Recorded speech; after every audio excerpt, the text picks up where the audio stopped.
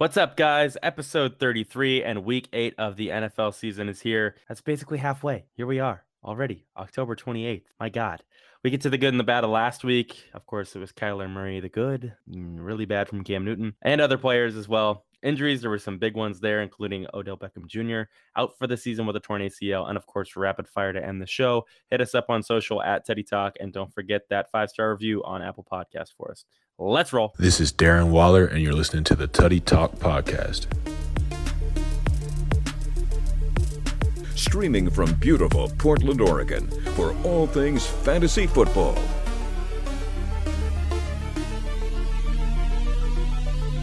This is the Tutty Talk Podcast. Barkley with a burst. Barkley down the sideline. Saquon Barkley. Jackson takes it himself. Look at him turn back and forth. Oh! He broke his ankles. He did what? It's a C-Mac attack. I'm really not into dreams anymore, okay? I'm into nightmares. A lot of people ain't gonna be able to take that over and over and over and over and over and over and over and over and over and over and over and over again. You like that? You like that? Here are your hosts, Bryce Wells, I'm gonna say it. I'm gonna put you on blast. Kevin Nelson, It's a damn shame because Pete Carroll is wasting Russell Wilson, and there's nothing we can do about it. and Chase Daskalos. No! Lamar Jackson is going to be a top 5 quarterback. What's up? As I said in the intro, week 8 of the NFL season is here for Tutty Talk episode 33. Kevin, Bryce, and Chase on this last show in the month of October. Spooky season is alive and well, and so is the NFL, despite record COVID cases. But here we are. We're all still breathing, kicking, doing well. I'm back from vacation, feeling energized, little sunburnt, maybe on the nose, but that's about it. Bryce, what's up in Portland? It's going. I'm a little bummed this year, obviously, with everything still going on, still going on. We don't get to celebrate Halloween in its truest form. And God damn it, every year we have such a great time on Halloween. We always come out of that night with a good story. And this year, that's probably not going to happen, but we'll make the best out of it. And, we'll do what we can. So we got football coming up, and this week looks a lot better than the last few weeks. So I'm pretty excited about that. Chase, what's up, my brother? What's up? What's up? Last sport remaining for the year, football. Baseball wrapped up last night. Watched the Dodgers wrap that one up. Obviously, NBA is over, so all attention to the NFL. And yeah, halfway through week 8, kind of crazy. Feels like week 1 was a couple weeks ago. No kidding. Yeah, this season's flown by. This whole year's flown by. The election next week, too. I mean, there's so many other things have gone on this year, that, unlike any other, of course, we all know that. But let's just dive right in and get to the good and the bad. The good was against my Seahawks. Kyler Murray, 34 of 48 for 360 yards, 3 touchdowns, just 1 pick, 14 carries for 67 yards and a touchdown. He was not sacked in the game by Seattle.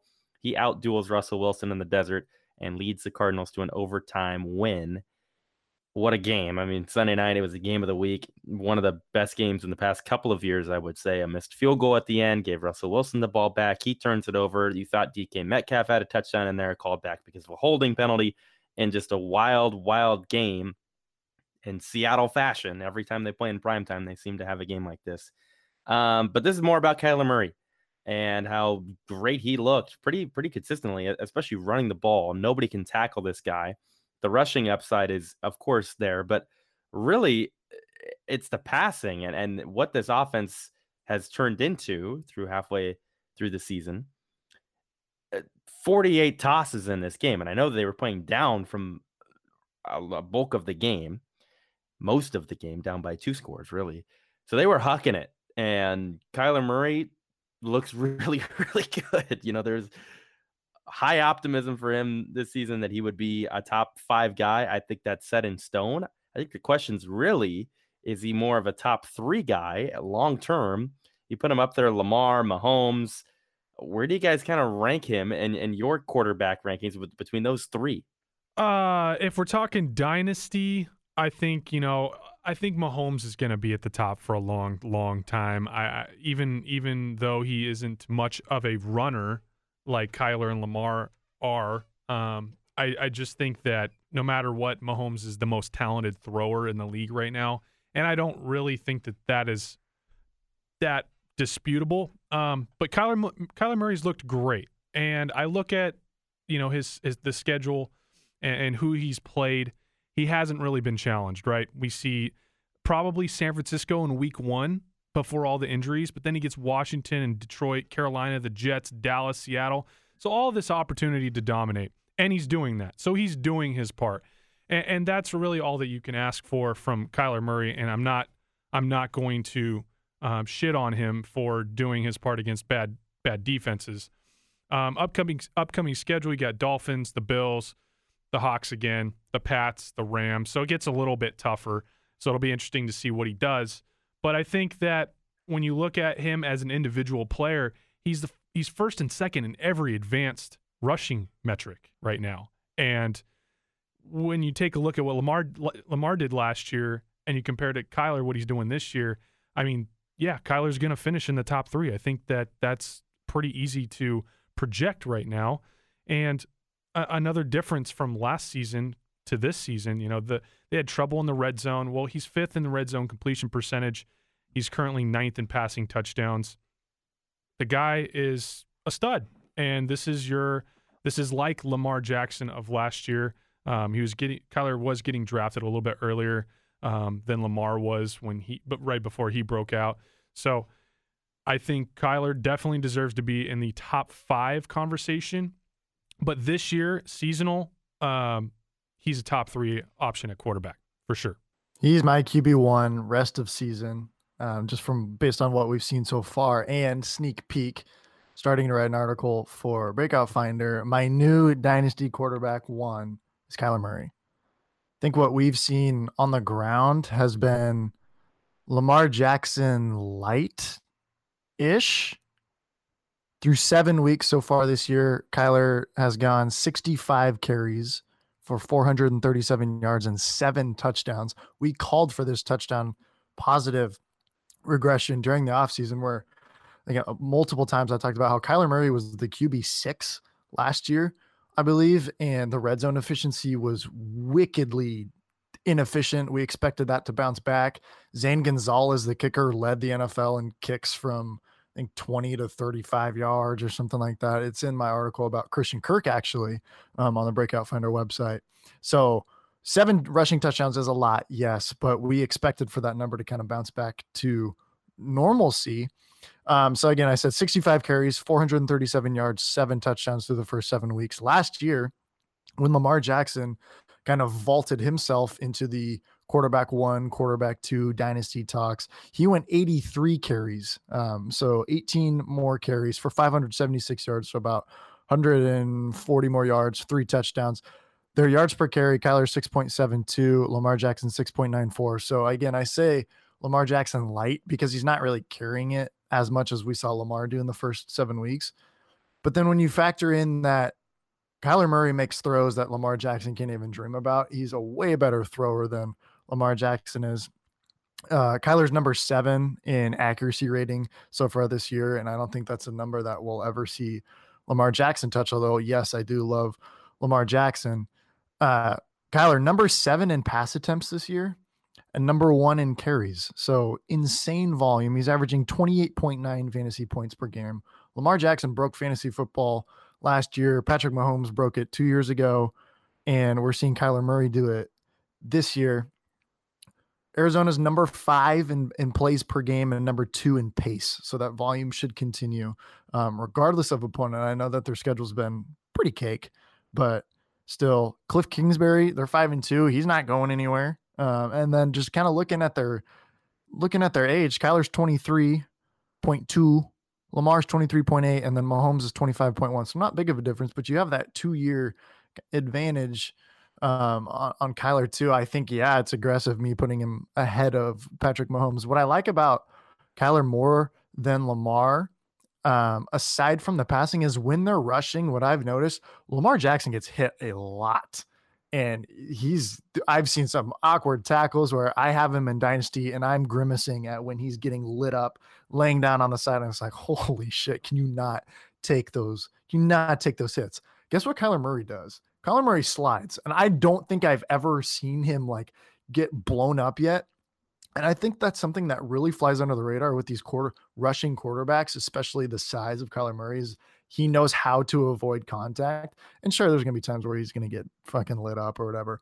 But his ability to just dart out of bounds, he'll take 3 less yards than Lamar Jackson, lowering his shoulder at a safety, come thundering down on the sideline, blowing him up, hitting him low at his knees. It's like, oh my God, can you not do that? So Kyler's so low to the ground, he's basically sliding all the time anyway. Yeah. So, I mean, and he's got the baseball background. He knows what he's doing. Yeah.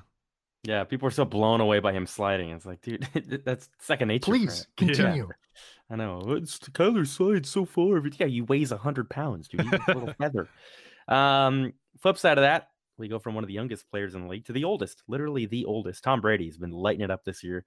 33 for 45, 369 yards, 4 touchdowns, had the QB sneak for a touchdown as well there at the goal line early in the game. And Tom has been phenomenal for the Bucs. He gets Antonio Brown now, and I know Godwin's got the finger thing. Mike Evans just is his big threat in the red zone. Gronk's heating up back-to-back weeks with a touchdown for him. Scotty Miller emerges. I mean, there's a lot of parts to this offense that are really good. Throw in Leonard Fournette and, surprise story of the year, I would say Ronald Jones has been good. Tom Brady's got a lot of weapons around him, something he didn't have in New England. We're seeing that kind of fall apart with Cam Newton and Belichick up there and Foxborough. I could not have predicted that Tom Brady would have been this good this year. I don't think anybody could have with what we saw at the end of his New England career last season. Yeah, people were talking about that last year in New England like it was his, the calling card for him to retire. And you look at what he's doing right now, he's been insane. Number 1 in deep ball attempts, something he was knocked for that last season in New England was just not being great down the field. 4th in completed air yards, 6th in passing yards, 2nd in passing touchdowns, and wild here, number 1 in money throws. Number 1 in money throws. And his offense has a new injury every week. Scotty Miller has been breaking out here and there. So that's been cool to see. But Godwin has been banged up. Mike Evans has been off and on. His production has been just pathetic. And now they add AB. Leonard Fournette's healthy. I think it's safe to say this is the best team in football right now. And Tom Brady's at the helm of it all. He's not slowing down this year. This offense is top 5, and I think the defense is definitely top 5. I don't know. I don't know how this team's going to get beat in the NFC. It's interesting to see how well they're playing, and I think Tom Brady is the main reason for it all. If I'm being honest, I think that the culture that he brings to a football team and the attitude and the mental state that he prepares all of his teammates. That's another guy. Gronk's been playing well. So it's like you have all these factors and they're all just working out. They're all working together.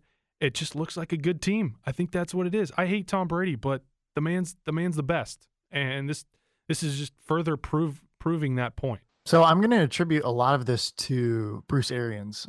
Think about Jameis Winston last year. And I don't want to shit on Tom Brady because he's been stellar for fantasy. Bryce, you mentioned a lot of the metrics there, but what did Jameis Winston finish as the QB last year? QB3, I believe, mainly because he just led the league in volume. And again, I'm not dogging on Tom. I kind of am a little bit. I understand that he's 4th in attempts. A lot of, yeah, right. That's my point. Yeah. Is if you told me looking at how dominant Tampa Bay's defense is and how good they look, normally dominant defense will sort of translate to lower pass volume, right? You're playing from ahead, you're running the ball. No, Tom Brady, number 4 in attempts, pretty wild to me. And again, it's kind of that Bruce Arians air raid offense. AFC, NFC wise, I think NFC's tough. I think they're the best team in the NFC. Over in the AFC, though, I actually like 3 teams more than them. I like Kansas City, Baltimore, and Pittsburgh. But my Super Bowl favorite right now coming out of the NFC is it has to be Tampa Bay. Mm-hmm. I mean, they beat Green Bay, and then Seattle did what Seattle did the other night. Yeah, Seattle doesn't have a defense. When you just put Tom Brady in a Super Bowl spotlight, it's just hard to not bet for him. It's hard to bet against him, and that's just kind of where I'm at. Okay, the guy that replaced him, we already mentioned him a little bit, but he's on the bad side of things and is in trouble, I would say. 9 for 15, 98 yards, 3 picks, 5 carries for 19 yards for Cam Newton against the 49ers. You look bad. And after the game, he was saying, if I do that a couple more times, the replacement's going to be permanent. And it's tough. There are not many weapons for Cam Newton in this offense that light up the room and make you feel good. And I don't think that this offense is really built for Cam unless they're doing those quarterback keepers as the main part of the offense. It's almost kind of like the Wildcat offense, but with a more accurate passer. Well, the accuracy's been completely gone, and they haven't been able to stay on the field. And how many 3-and-outs did this team have on Sunday? I don't know, but it's looking bad. We go through rapid fire later in the show, and I believe I have New England. There's one guy that I'm kind of considering starting from this team this week, and that's James White, because he always gives you the PPR upside as a running back, and you can squeeze him into a flex. But everybody else, I'm like, fuck this. It's weird avoiding New England, but I already am halfway through the season. When you take a look at Cam Newton's efficiency metrics, he's by far one of the worst quarterbacks in the league right now. It's probably not that bold to say this now, but I don't think Cam Newton will play another year of football after this year. I think when we take a look at his situation going into this season, you didn't have hardly anybody wanting to take on Cam Newton as a starting quarterback in a league that's desperate for quarterbacks. And the Pats are the one team that gave him an opportunity, and he hasn't done a whole lot with it. He's getting paid the bare minimum to be on this roster. The rest of the league is clearly watching and sees what Cam Newton is doing in the league right now, and he's not doing a lot. And watching him try to throw the ball, it looks like he's like Phillip Rivers trying to throw the ball. He's putting everything into these throws to put the ball downfield, and it just doesn't look right. He just doesn't look good anymore, and it's hard to watch. So I'm saying it now. I don't think Cam Newton's playing another year of football after this year. This is it for him. Maybe he gets a backup role, but he will no longer be a starting quarterback in the NFL after the 2020 season. It's wild to compare that Seattle game to what we saw last week. Like, oh my gosh, he was chucking that thing around. I know Seattle defense, blah, blah, blah. Julian Edelman diving catches and shit. But oh my God. I remember recently, I think it was sort of after that Seattle game where Cam balled out and you got Mitch Trubisky looking like shit. Chicago kind of brings in Nick Foles. I remember a lot of Bears fans and people around the NFL being like, oh God, look at Chicago should have brought in they traded for Nick Foles when you could have signed Cam Newton to a 1-year deal, blah, blah, blah. Right now, who would you rather have, Nick Foles or Cam Newton? Yeah, Nick Foles. Yeah. And they're both suck. Nothing, Jabari? I got nothing. I said everything I needed to say. This man's not playing football anymore. That's it. That's all I need. That's all I need to say. That's all you need to say. All right. Here's your quarterback, Drew Lock. Also bad. 24 of 40, 254 yards, 2 picks, 3 carries, 8 yards, 1 touchdown. Be honest. I was in Arizona. I know that it was snowing in Colorado and Denver, and I did not watch a down from this game. So I'll let you guys dive in on how bad Drew Lock looked against Kansas City Chiefs. Putting everything together, Drew Lock has been nothing short of terrible. 1 touchdown in 4 games, along with 4 picks. Granted, he did play Tennessee, Pittsburgh, New England, KC. So pretty tough games to compete in. But he's at the bottom of the league in efficiency, and we can blame injuries all we want. We can blame, the fact that this is just going to be another developmental year. But it's not getting any easier for the Denver Broncos. Justin Herbert is balling in Los Angeles, and between Herbert and Mahomes, and Derek Carr's an above-average quarterback, maybe they upgrade eventually. I don't know, but you can't win in that division if you have the worst quarterback, and there's no way that I can see Drew Lock competing at that level of those other teams at this very moment, even with all the brand new weapons that they have on this roster. It's really hard to watch. I don't want to say all of this is his fault, because it's not. I think some of the coaching staff is kind of questionable right now. I mean, Pat Shurmur's running our offense, so that kind of has a little bit of an influence on Drew Lock. But, I mean, it's not good. It's not good. I don't feel good about my team in this division. It's the next 10 years does not feel it's hard to be optimistic. So even if he takes a leap his third year, that's great and all, but I just don't think it's going to be at the level of Justin Herbert or Mahomes or Derek Carr. It's just not there. He takes too many chances downfield in situations they don't even need to do that. And like I said, that's part of the coaching staff. They deserve a little bit of blame here. But the problem is they're not building this offense to help him out. They're not building around his skill set, and that never works out in this league. So as long as the team is running him this way, there's just no chance of success. And that I've just had an honest moment with myself as a Denver Bronco fan, because I can't see this getting much better in the next few years. So yeah, and like, he's been hurt, all of his weapons have been hurt. But Bryce, this isn't at you. You were probably one of the most humble or kind of honest with yourself with Drew Lock. There was people in our mentions and a lot of people kind of around fantasy football that wanted to take Drew Lock in the top 10 in like a seasonal draft. And oh my God, there's no way he's not top 15 with all this and Drew Lock and that. And it's like, are you fucking kidding me? I've been arguing with Denver Bronco fans about why it's not going to go well with Drew Lock. The only people that still believe in him are Broncos fans. And I admire those people, but your expectations are way too high. Just if you haven't been watching the games, then you probably still have high expectations, because if you're watching, there have not been moments where I've been blown away by Drew Lock. Maybe a throw here and there, but there's just no consistency, and that's the real issue. And it was because he played good against Houston last year. It was like, oh, you see what he did against Houston last year? When his yards per attempt in all the other games was like 5 and 6 yards, and then it spiked up to like 10 because the Houston defense was terrible. It was just.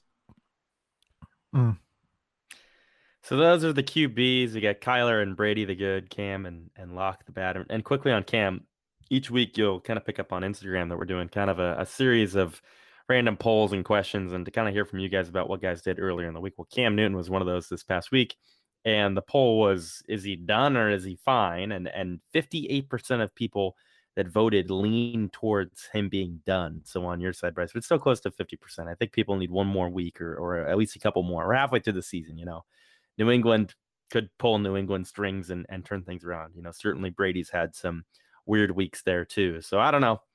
Cam Newton certainly doesn't look anything like he did earlier this season. But with that, we get to the running backs, and Lord have mercy, who would have fucking thunk it? James Robinson is RB2 on the season heading into his bye week in week 8. 22 carries, 119 yards, and a touchdown on the ground with 4 catches, 18 yards, and another touchdown to give him 2 total in the game. I'm speechless. James Robinson is running back 2 on the season and just had his best performance in the NFL at the Chargers with 31.7 fantasy points of PPR. Who the fuck is James Robinson, and what is going on? He's insane, dude. And I know that we've kind of floated the idea of seeing what you could get in a trade if you're offering James Robinson. Don't do it anymore. Just stop, because he's going to give you exactly what you need for your roster. And the crazy part is like, he's probably your third guy. You might have suffered an injury, so he's actually your second guy, but he's playing as an RB1 right now. So if he's playing at an RB1 level, has one of the easiest rushing schedules in the league, do not trade him. There's no point. Just hold on to him, ride the fucking wave into the championship, and James Robinson will go down as a league winner in 2020. And that will be, I think that will be the theme of a handful of winning teams out there. I think last week was interesting because I think kind of a late scratch was Chris Thompson. So James Robinson did absolutely everything. He's sort of flashed some receiving skills, but like the volume hasn't quite been there. He had a 17% target share last year. I think he went 4 for 18, I believe, but he caught a touchdown. And so that really kind of inflated that fantasy performance last week. So I'm not expecting that every single week, obviously, but yeah, I'm riding this guy into the sunset. I think people dynasty wise might be a little worried about what Jacksonville's going to do with him, just considering he was a UDFA. He was undrafted. He's got no draft capital invested into him. And we're going to talk about this a little later with Gardner Minshew, but Jacksonville has 4 picks in the first 2 rounds. They have 2 firsts and 2 seconds. And we know kind of that optimal spot to take a running back is with one of those seconds. But I'm not convinced that they're going to do that. I think they need to upgrade at other positions. Kind of what we're going to talk about too is they have the ammo there with those 4 picks to where if they want to trade up for a quarterback, which is I think they might do if their pick isn't good enough to get one of those top guys, that I think they might use one of those seconds, use something else. I'm not entirely sure. Again, it's fucking week 8. We're talking about the NFL draft. It could turn into like a Phillip Lindsay situation where they do end up drafting a running back and they split time and he's still better than the guy they drafted. That situation is always possible. He looks great. And we've talked about this so much off air about there's no point in them trying to draft a running back when they already have what they need at the position. You know, they can just run this fucking guy into the ground and they'll be fine. They'll be able to upgrade at all the other positions that matter way more than the running back spot. So it's actually kind of exciting for Jacksonville. I hope they do well. They're going to grab a quarterback. They're probably going to grab a fuck ton of defense, and their offensive line is actually a lot better than expected in this season. So you should be excited if you're a Jaguar fan. This is cool. What are you doing in Dynasty if you have James Robinson, though, and you want to sell him? Let's say your team's bad.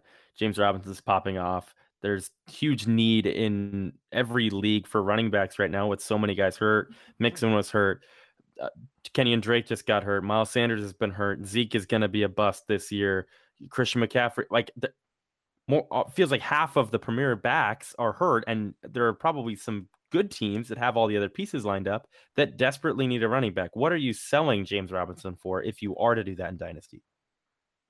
What I would do is I'm going to use him to move up to an elite talent. What you're pairing him with could be another running back, even though I wouldn't really like doing 2 running backs for 1 running back. But what I would like to do is pair James Robinson with a wide receiver, kind of a mid-tier guy, maybe like a Chris Godwin, something like that. James Robinson, Chris Godwin, move up to a guy who's low. If you're rebuilding, see what you can get if you throw that out to Saquon Barkley, Christian McCaffrey, maybe you have to add something else, but I would use him. If I were to trade him, I'm not doing like a 1-for-1. I would use him to move up to one of those proven elite talents that we know. I think what you do is you ride him this year and maybe it's too late. Then they draft a running back. Are you talking about Jacksonville drafting a running back? Or are you talking? I'm just saying that's a possibility because it's what Chase mentioned about him being an undrafted guy. Always a possibility. So now he's running back 2 on the season. The ceiling's not getting any higher. No. He's not going much higher than this. Your team's probably doing well with James Robinson unless... No, I'm saying this is a waiver wire pickup on a bad team in Dynasty. Okay.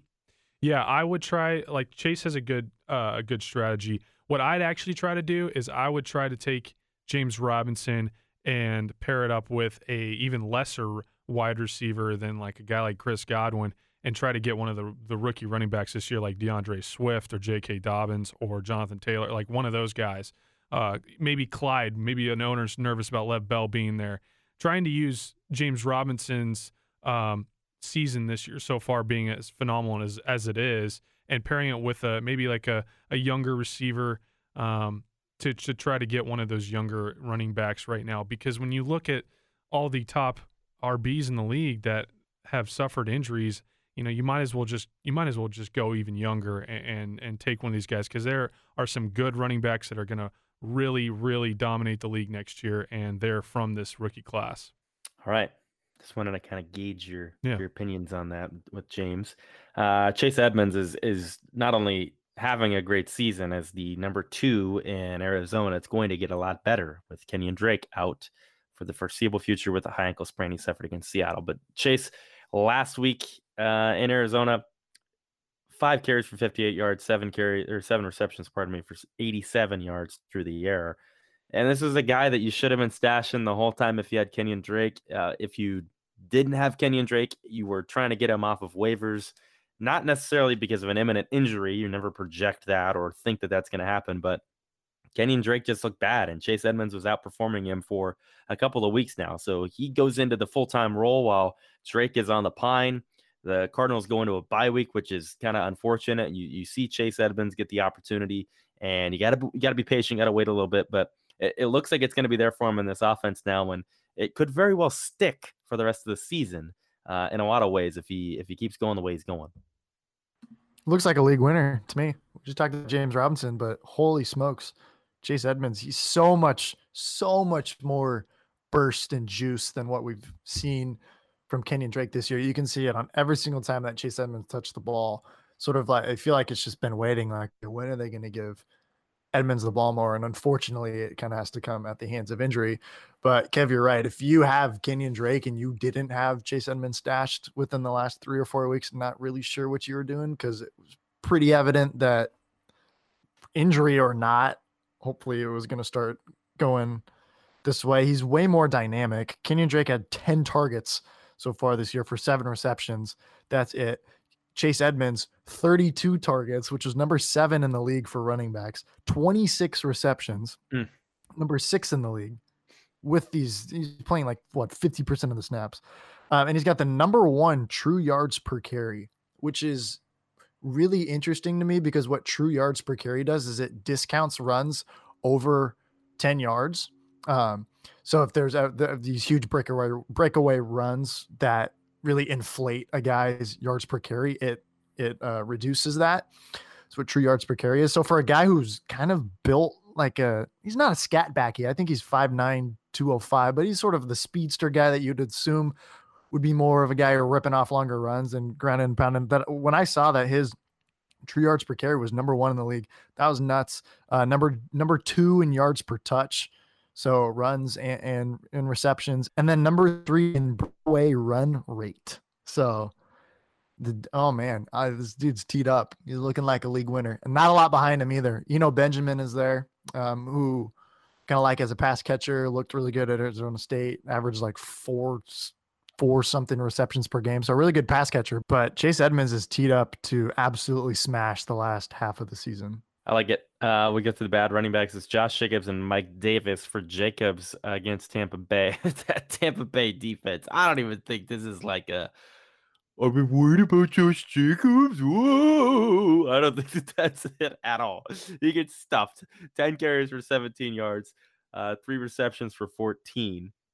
And honestly, you get out of a game against Tampa Bay's front and linebackers, and you're like, is everybody healthy? For fuck's sake. I mean, that front is really, really good.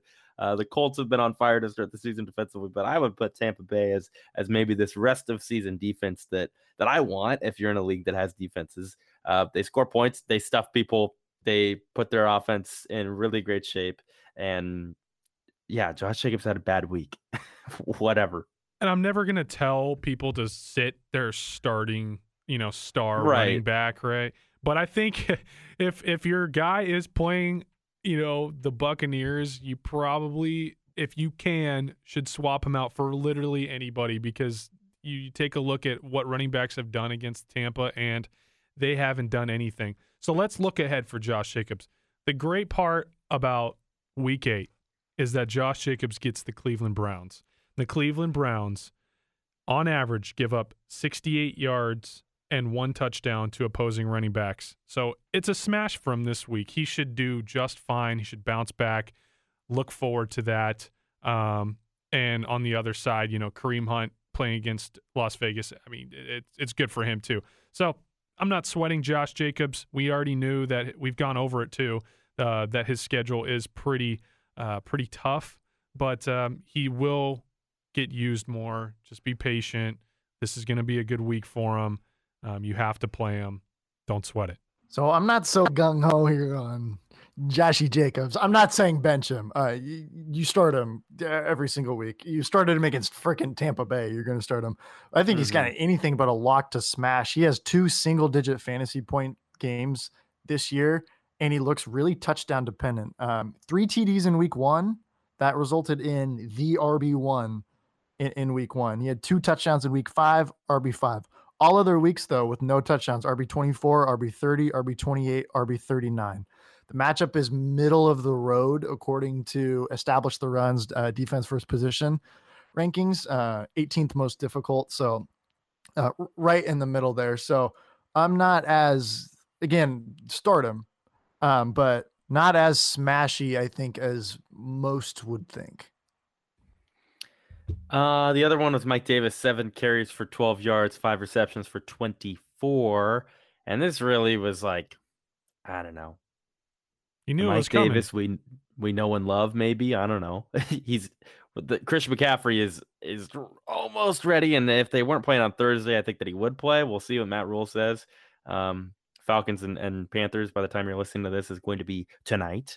But I don't know. It's kind of the last gasp. Trade Mike Davis for what you could trade him for at this point, and hope that CMC is going to sit out for a bit longer. But I don't see much value in Mike Davis anymore at this point. Exactly, which is why I said 2 weeks ago to trade him before we get to week 8 when Christian McCaffrey might play.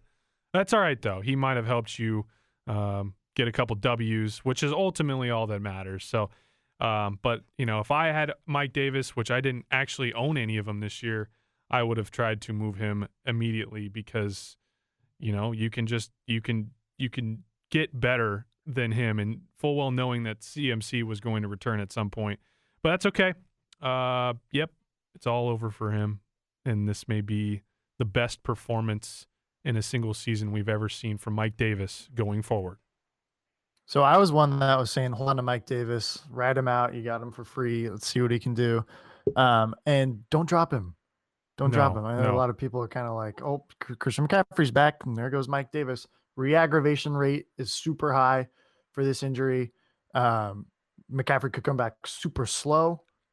Their team is okay, but their team is Christian McCaffrey. If he were to re-aggravate this, tweak it, look bad, come back super slow from it, do they yank it? You know what I mean? Yeah. Not necessarily call it for the season, but if he looks anything short of tremendous, back to Mike Davis we go. So yeah, I don't think he has a whole lot of value. I'm not really projecting that to happen. I think they've taken their time with McCaffrey. It's been a while, but don't drop him. Don't drop him yet. Hold, wait, see what they do. It could be a way more split backfield than we think. Totally agree. The wide receivers, these 2 guys. One had the 30th best fantasy football performance of all time, and he fucking lost. Tyler Lockett, 15 catches, 200 yards on the dot, and 3 touchdowns. God, the first catch of the night, the one-hander over Patrick Peterson. The touchdown to finish that drive was over Patrick Peterson. He had one that was wide open, and the one in the back left corner on 4th down. Russ is throwing dimes to him. He targeted him 20 times in this game. I think he went from wide receiver 15 on the season to wide receiver 2 with this one performance. Depending on what type of league you had him in, he scored 45.5 points or over 50 points. Just a ridiculous. On a day where Devontae Adams posted a similar line with 1 less touchdown, a few less receptions, and a handful of less yards, Tyler Lockett says checkmate and posts this unbelievable Sunday night in which we didn't see a lick of DK. It was all T-Lock all night long. So I'm sure a ton of Sunday night comebacks were just absolutely insane. You're down by 30, you're down by 40. All right, I need Lockett to really go off. Haha. Starts to drink aggressively. And then he turns out this shit. I was at a Seahawks bar, and there was this one guy wearing a Tyler Lockett jersey who had him in fantasy, and he's running around the bar every time the guy got a catch. And I look at my phone, and the guy's got 200 yards by the end of the night. And I'm sure the Lockett jersey wearer was pretty fucking fired up that happened regardless of the loss. And the other day I had somebody ask me, is Tyler Lockett one of the most underrated wide receivers in football? And I think the answer is yes. We had a lot of good receivers this week pop off. You got to see Keenan Allen do his thing, another underrated wide receiver in the league. So Tyler Lockett averaging 7.5 receptions and 90 yards a game with a quarterback who is providing him with the second best target accuracy rating.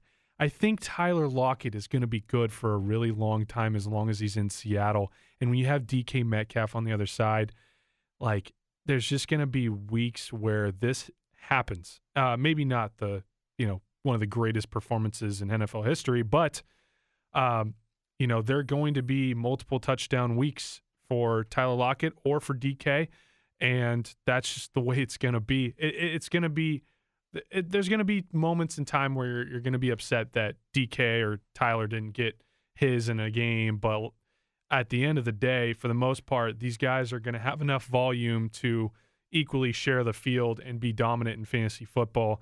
So going forward, in every single season after 2020, Tyler Lockett and DK Metcalf have to be guys you seek out in your drafts. I don't think we need to argue about Tyler Lockett, finishing inside the top 20. He's not going to do it. No, he's going to do it. He's going to do it every year as long as he's healthy. And it was just really cool. It was an amazing game from Lockett. It was awesome to watch. DK had that rundown.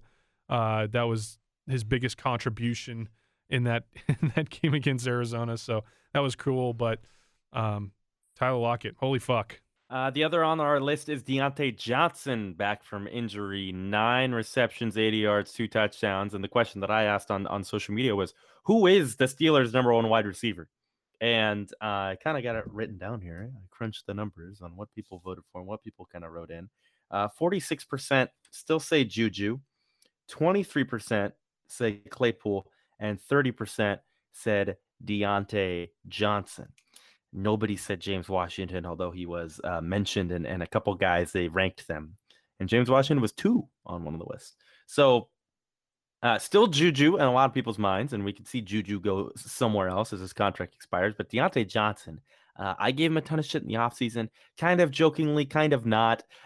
I wasn't really buying into the hype, and it reached the rocket ship level at one point during the summer where he was going as wide receiver 20 or something like that. I don't know. You had a problem with the ADP.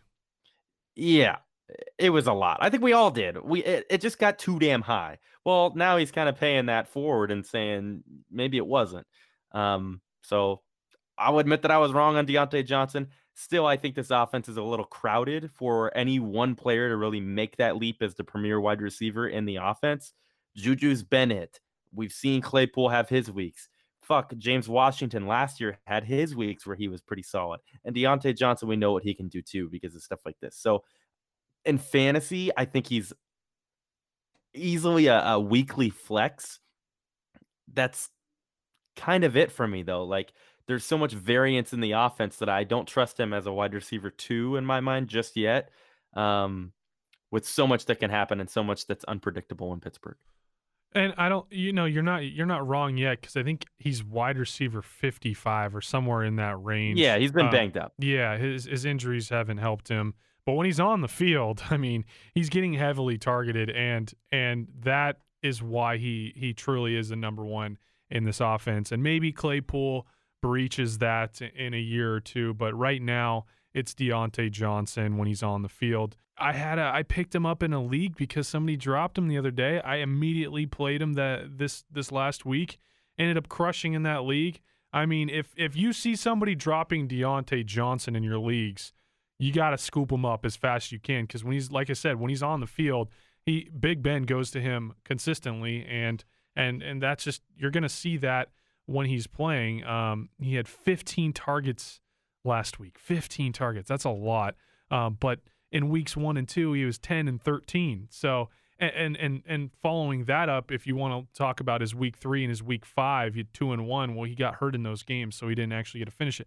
So anytime he's played a full game, he's getting double-digit targets. So it's like at a certain point, the volume trumps everything, and he's a great fantasy player. I think that he's a wide receiver 2 when he's playing. So I think that if you have him, congrats. Like, just hold on and keep playing him as long as he's healthy. In Dynasty, if you want Diontae Johnson on your team next year, you better get him right now, because this is probably it. I think we all agree, all 3 of us agree, Juju Smith-Schuster is not going to be a Pittsburgh Steeler next year. And with Juju on the team, with Chase Claypool on the team, those target games from Diontae Johnson are insane. 10, 13, and 15. Are you kidding me? It's insane. It's the Antonio Brown rule. If you want Diontae Johnson on your team, I'm not going to say it's too late now, but when he was hurt and Claypool was popping off, that was the time. We're kind of at the back end of this now. You could still get him. But kind of after this, it's going to be too late. This guy is playing the Antonio Brown role. A little bit worried about what would follow after Big Ben. Yeah. Who's been decent this year. And I don't think this is Big Ben's last year, unless I don't know what his contract is, but Pittsburgh looks really good. If they win the Super Bowl, Big Ben goes out on top. And then who's Pittsburgh's quarterback after winning the Super Bowl? And I don't think they don't even have their first round pick, because they give it up to Miami from Minka. Minka, yep. So I don't know what they would do. They might sign a veteran or whatever. But still, dynasty-wise, next year, you want Diontae Johnson on your team. And rest of the season now. No kidding. I like it. To the wide receivers we go, DJ Chark and Robert Woods. DJ Chark, 1 catch, 26 yards on 7 targets. And we've seen Chark and Minshew play well together. We saw that pretty much all of last year till Chark got hurt while you were in the fantasy playoffs. Fuck me. I was in the playoffs with him. Killed me. I still love you, DJ Chark. I just traded him recently. But yeah, he's a buy low candidate for sure. Bryce, you talked about Jacksonville maybe taking a quarterback next year. Gardner Minshew isn't their guy for the future, as much as they've kind of bought into that for a quick minute and how quickly things change in the NFL. Remember when they had Nick Foles? I don't think this team really has their mind made up from year to year. Chark doesn't have a game over 100 yards yet. Yeah. I think that's bizarre to me. Like, yeah. And when you look at Minshew's game log, it's not bad, but when you look at some other stuff, he's second in interceptable passes and 5th in danger plays. But the volume, he's throwing a ton. Like, there's not, I don't actually really know what's going on with DJ Chark. I'm hoping maybe Chase or you could maybe explain that. But I know the coaching staff's talked about making some changes. The backup's Jake Luton.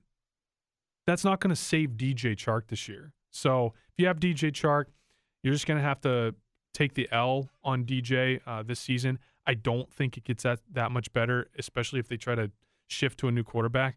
You're actually hoping that Minshew stays the starter in case you're so desperate that you need DJ Chark for a pop-off week here and there. There's going to be no consistency in seasonal for him. Like you said, buy low candidate for next season, because I guarantee you they will take a quarterback with one of the million first-round picks that they have. So yeah, I wish I had an analytical approach to this, but I don't really. I am not really sure. Frustrated. I just traded for DJ Chark actually from Kevin. Not really as a rest of season move. I figured I actually wanted Chark more than Juju rest of season, but just kind of a buy low opportunity. Same for Kevin, buying low on Juju. But again, it's not Chark. Minshew's numbers are okay. He's just not it. He's just not it. He's just not getting the job done. We talked about the draft picks with James Robinson. So officially the Jags have their first round pick.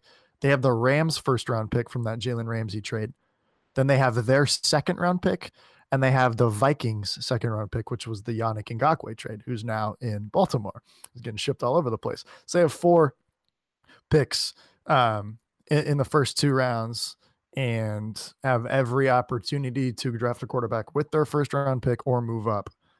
They kind of have ample opportunity to grab a quarterback. And I think we all agree that they're going to stay away from receiver, considering they took Laviska Shenault in the second this year. So, yeah, I look for a new quarterback, hopefully Trevor Lawrence in Jacksonville next year.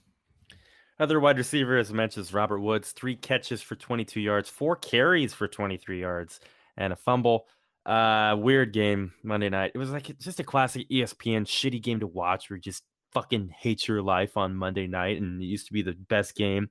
I was with my folks down in Phoenix, and we were talking about Monday Night Football and how boring the games have been. Sorry, this is total tangent from Robert Woods for a sec, but we kind of came up with it is mundane night football now. It's like so boring to watch. It is so hard to watch, and I don't know if it's the slate of teams that they've got it going against each other, or the broadcast, or the network in general, and how sloppy it seems in comparison to everything else you watch all day on Sunday, but it fucking sucks. Anyway, back to Robert Woods. Talking about fucking sucking. The Rams offense, it's so unpredictable, and yet Robert Woods is still, I think, wide receiver 20 or around there. Cooper Kupp like 22 in PPR leagues. 17 and 25. Okay, 17-25. I think we're looking at different scoring, but in that range. Okay, let's say that.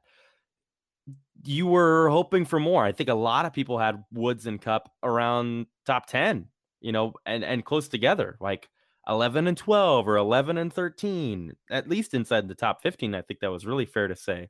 And what we've seen from the Rams offense is just pounding the ball, and not with Akers, which was the other guy that you thought it was going to be. It's Darrell Henderson, or it's kind of a cluster. I think eventually they're going to have to start throwing the ball against teams when they do get down, and this was just a game where they didn't. Their defense was balling out. They played Chicago, who shit the bed on Monday Night Football, and that was kind of it for fantasy production in this game for anybody, really, offensively for the Rams. Yeah, their defense is carrying them, right? They're running the shit out of the ball, and they're running the ball pretty well. I think Darrell Henderson's done a great job.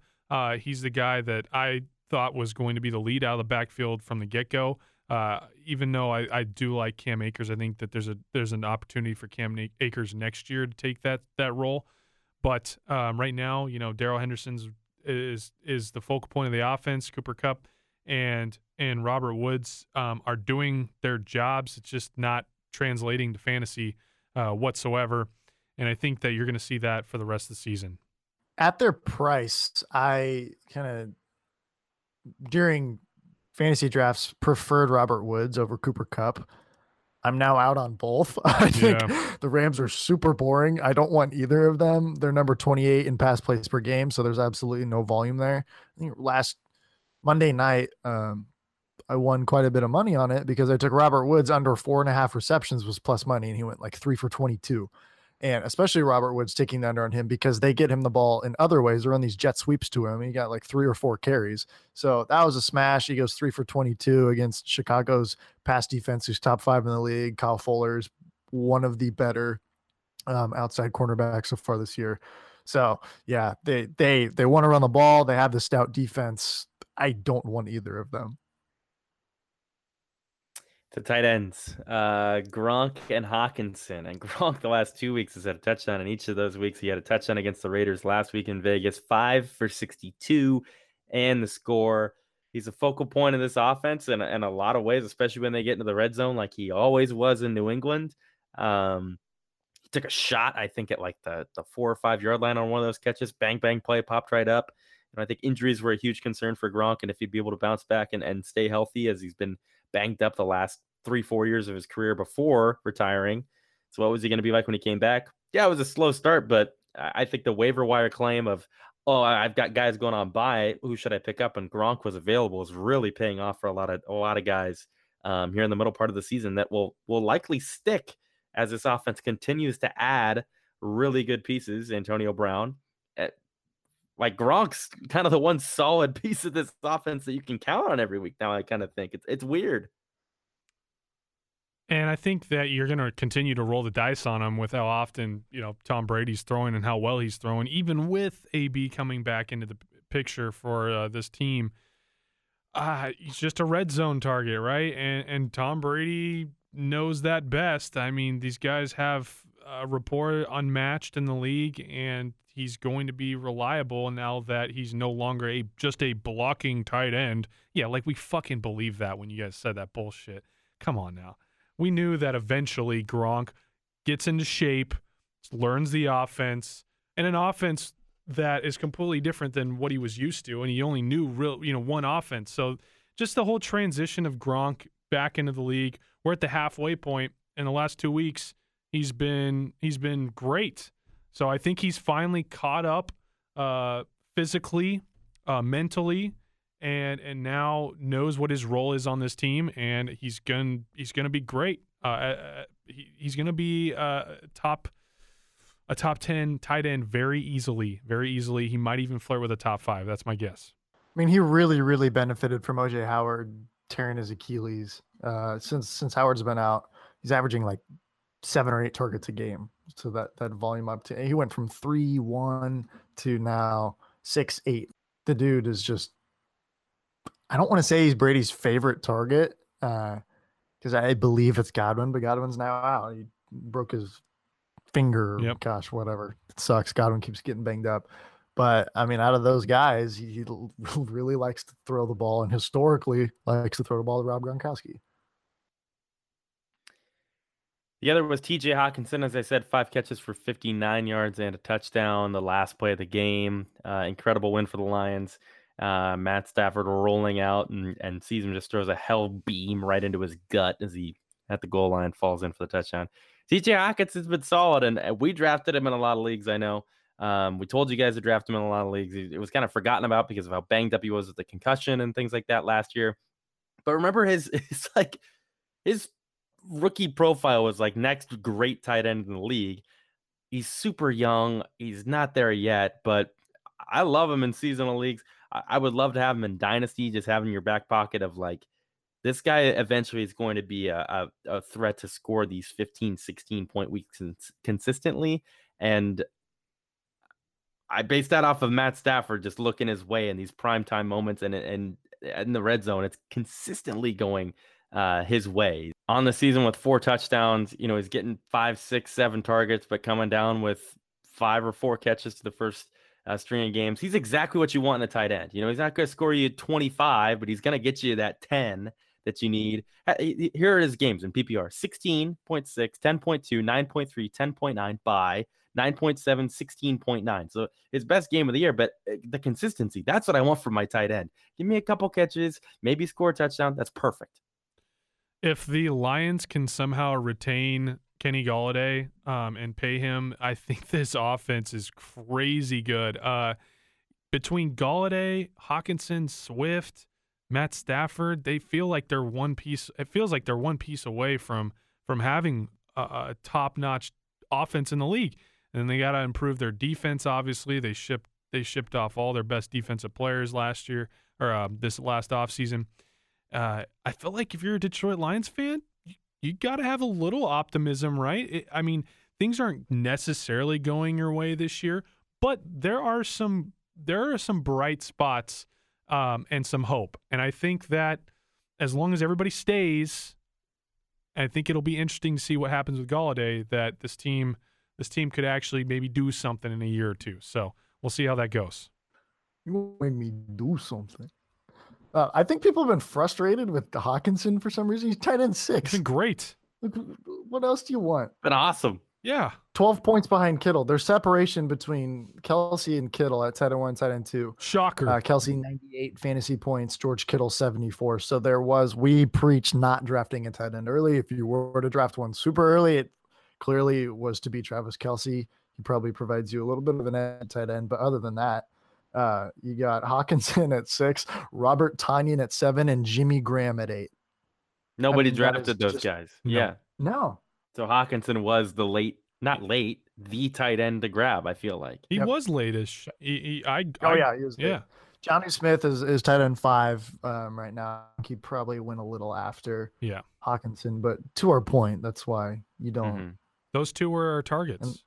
To the bad tight end of the week, and it is Travis Kelsey, 3 for 31, and I don't really have much to say because, again, I didn't watch this Bronco game, Bryce. There's nothing to say. It's Travis Kelsey. He's going to have a bad week, and we're not going to rip it. There was literally not really a big tight end for the bad tight end of the week. I just threw it out there because his line was was dog water. It doesn't matter. Travis Kelce's great. We know this. Let's go ahead and move on. Were you really sick this week?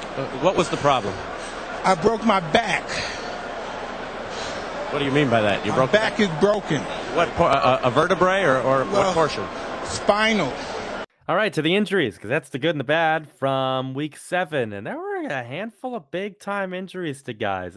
We saw it on Sunday night and mentioned him when we talked about Chase Edmonds, but Kenyon Drake is expected to be out for a few weeks with a high ankle sprain. They go into the bye, which is good for him, kind of, saves one more game, makes some money and stuff, but it looked really bad. He had the towel over his head. He got carted off, all that stuff. When it happened, I thought he's done. But just a high ankle sprain, and that sometimes is worse than breaking it in a lot of cases. So we'll see, and hopefully Kenyon can get back to this team sooner rather than later. The other running back in this game, Seattle's Chris Carson, he had like a mid-foot sprain. He's considered now a game-time decision. Was considered week to week, then it was game to game, and Seattle being murky and all things that they do. Now he's a game-time decision already for this week against San Francisco, so keep an eye on that. The Eagles, they placed Deshaun Jackson on injured reserve at a bum ankle on Thursday night. Bengals coach Zach Taylor said that Joe Mixon is considered day-to-day, and the biggest one of the week, the ACL tear for Odell Beckham Jr. has him out for the season. Donovan Peoples-Jones was the hero in that game, making the final catch for the touchdown and the Browns' victory. Baker, 5 touchdowns. Kind of crazy we didn't talk about him at all. We've been snubbing him quite a bit, and he has arguably his best game of his NFL career against the Bengals last week. But let's get into Week 8 rapid fire.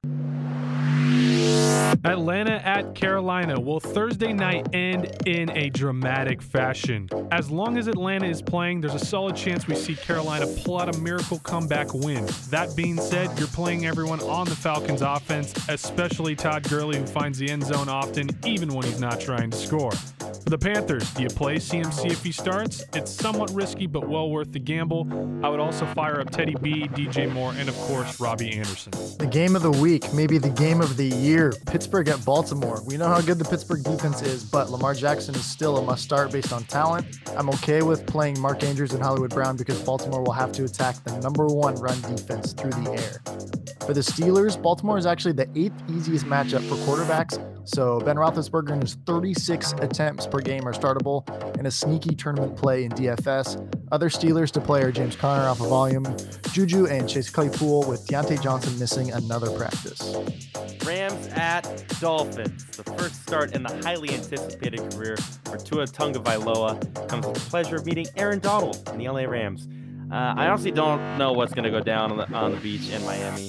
For the Rams, Cooper Kupp and Robert Woods are both weekly starts, but come with the obvious risks that we talked about earlier on the show. If there's ever a week for Darrell Henderson to pop, it's this one versus the worst-ranked DVOA Dolphins defense against the run. I like Tua in deeper leagues with Devontae Parker as a flex and Gesicki as a start if you have nobody else to stream against the tough Rams D. The New York Jets are at Kansas City, and I don't even know what to fucking say here. Most likely, the game script will not favor Mahomes, Tyreek, Kelce once they start blowing out the Jets. But I can't really tell you not to play them. In addition, Clyde Edwards-Helaire and Lavelle should get the majority of attention in a game that has already been decided, so fire them up. For the Jets, you should already know this, but there's no one to fucking play. The top of the NFC North versus the bottom of the NFC North, 1-5. Minnesota! At 5-1 Green Bay, and what should be a fantasy frenzy for the Packers. Rodgers, Adams, Jamal Williams, if Aaron Jones continues to be out, and Alan Lazard has returned to practice, and Robert Tonyan are all set up to smash. For the Vikings, I'm just playing the studs, Dalvin Cook and Adam Thielen. There are always better options than Kirk Cousins, especially against the 4th toughest matchup for quarterbacks in Jair the Clamp Alexander and the Green Bay defense. Indy at Detroit. The Colts are coming off a bye. The Lions fresh off a 4th quarter comeback win, what we like to call a Falcon special.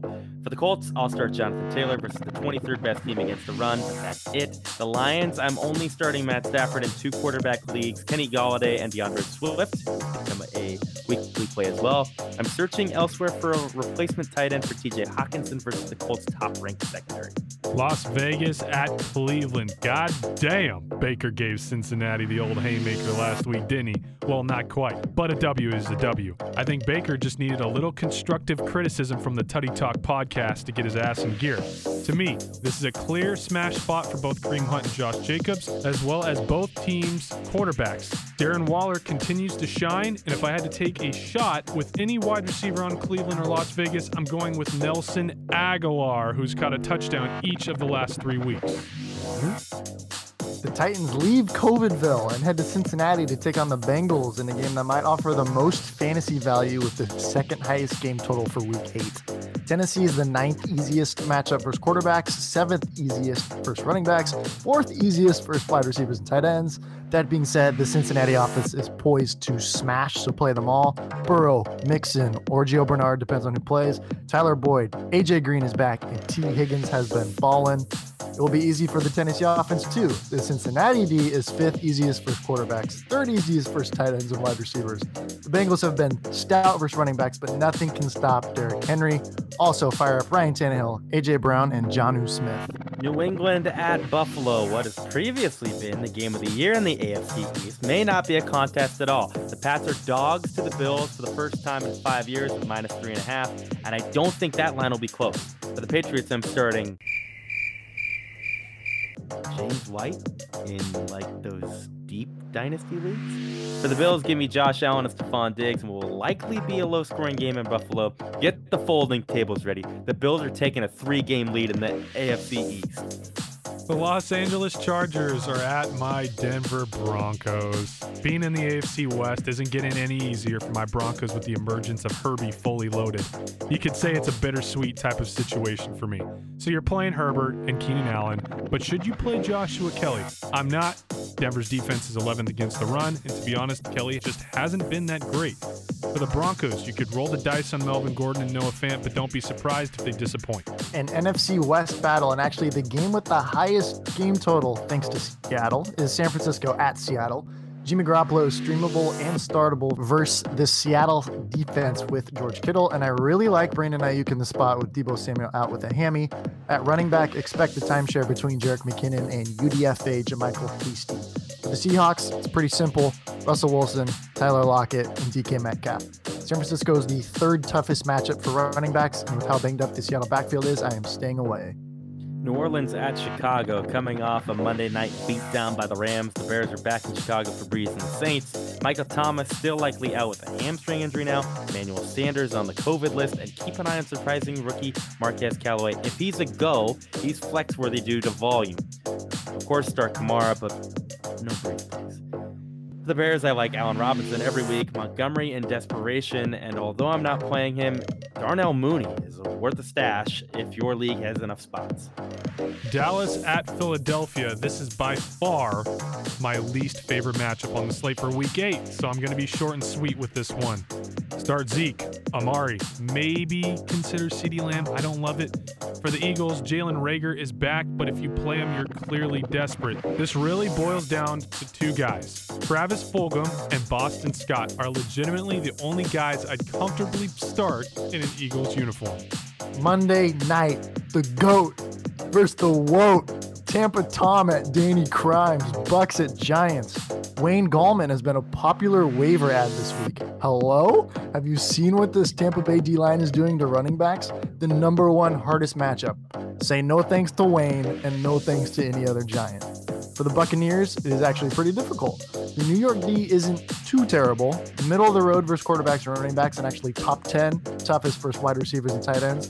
Factor in the Fournette and Rojo split and the addition of Antonio Brown, and it's messy.